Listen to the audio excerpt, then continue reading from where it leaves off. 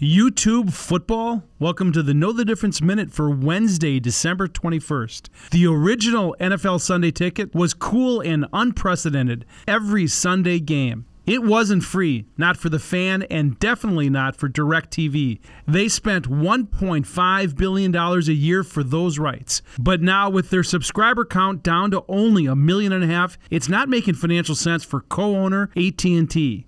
YouTube doesn't seem worried. It could win the Sunday Ticket rights depending on a vote from NFL owners and writing a very large check. Might be a great fit. The NFL YouTube channel has 10 million subscribers. Thursday Night Football is exclusive to Amazon Prime. Apple streams some Major League Baseball games and has a new deal for Major League Soccer. Is it possible that someday no sports will be delivered the old-fashioned way, over the air, just on streaming platforms? I'm Dave Spano from Annex Wealth Management, and that's your Know the Difference Minute.